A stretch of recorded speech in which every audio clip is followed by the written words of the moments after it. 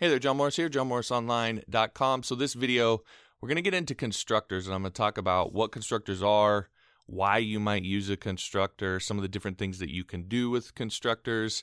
And then I also, in this a little bit, get into what PHP is, because there's things that what object-oriented programming is, and there are things that object-oriented programming isn't. And there's a very specific purpose of object-oriented programming.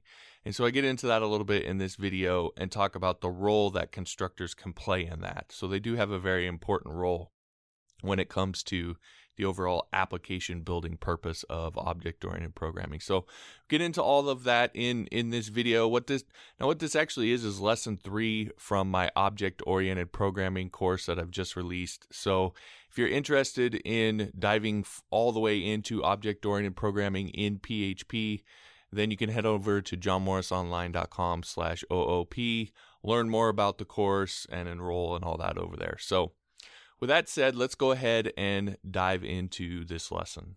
What constructors allow you to do is to have something run automatically when you instantiate an instance of an object. So to show you this, let's go ahead and just copy all this code here.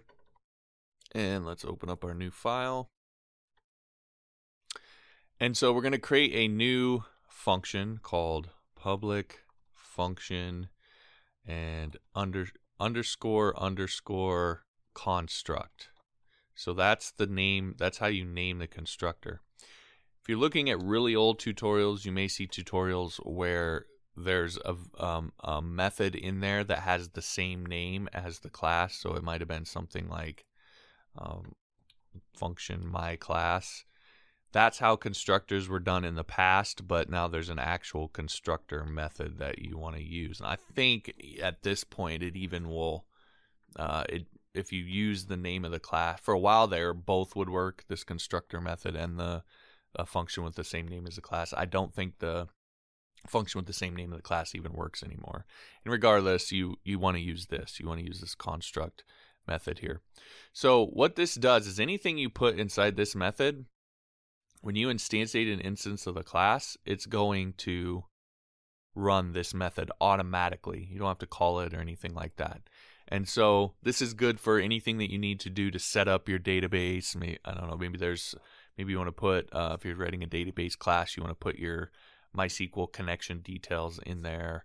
Or maybe there's something you need to do with post data. Or there's lots of things that you'd want to do within a constructor. But the main thing is that it runs when this class is instantiated. So to sort of show you this, what we'll do is we're going to take this var and we're going to change it to meh oop is I. Okay, so what we've essentially done here is we have this variable that we've set up here, but now in our constructor we're resetting it to something different. And so when we instantiate an instance of this class, what should happen is this will run and this will overwrite what we've set here. And actually, real quick, I need to remove this post ID because we don't actually have one. And so now when we come down here to echo this, it should echo what we've set in our constructor here. So let's go ahead and load this page. And you can see we get meh oop is I. So that's what constructors allow us to do. And now it doesn't have to be just overriding variables. It could quite literally be anything that you want to do here that you need to set up that needs to run right when this is instantiated, that the rest of the class is going to be pretty much dependent on. Now, another thing that you can do with constructors that's important to know is you can put in variables. So let's go ahead and just add a variable here called text. Now, instead of hard coding this here, we can get rid of that and we can set this equal to text. So now what's going to happen is we can pass in the text into our class when we instantiate it, and I'll show you how to do that in a second.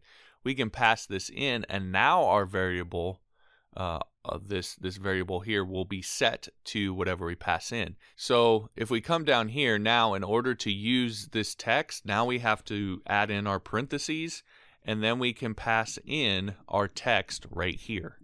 So if we save that and refresh that, we're going to still get meh, oop is alright. And then we can change this to anything we want to. Just say hi. And you can see now that's getting passed in. Now, if you start to think about that a little bit, you can start to see the power of some of this, because now you can, whatever this text is, you could go through and maybe you want to format this text. Maybe you want to, I don't know, maybe you want to change what the text is based off of certain conditions, or there's all sorts of different routines you could run this text that got passed in through, but you could literally pass in any text.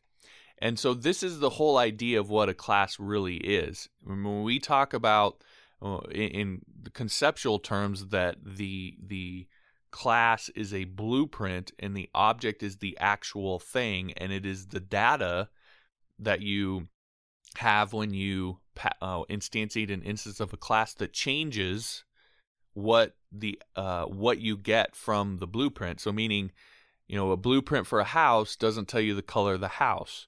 So when you actually go and create the house, that's when you decide on the color. This is the same idea. This doesn't tell you what the text has to be, right? It doesn't say.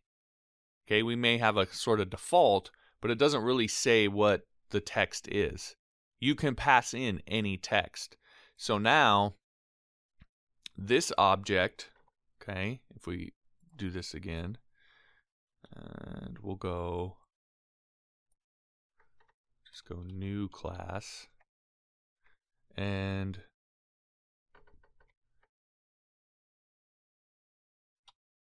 we'll reference new class here. We can get rid of this post equals stuff. We don't actually need that here. Okay, so I want to show you this. So we have two different instances of our class. The blueprint is the same, but all we've done is created two different instances, and we've passed in different data. So we have my class, and then we run my function. We have new class, which passes in hey. So if we refresh this, you see we have hi and we have hey. Those are literally two different objects. Those are two different houses. And the way that we change them is based off of the data that we passed into our class here. So that's the power of this. We changed nothing up here to get these two instances. Now, of course, as you have more complex applications, you're going to have more complex classes. They're going to do more complex things. And so the differences here, and maybe the data you'll pass in here, or the data you'll grab from a database, or whatever it happens to be doing, is going to make those two objects very, very different. If you think about, let's just take WordPress. If you think about two different WordPress posts, well, they have a completely different title. They have completely different content. They're going to have completely different featured image, date that they were created, maybe author. They're really two completely different. Two posts on a blog are two completely different. But the class, the blueprint for getting them to the point where they're displayed on the page and storing them in the database and everything that needs to happen, the class is the same.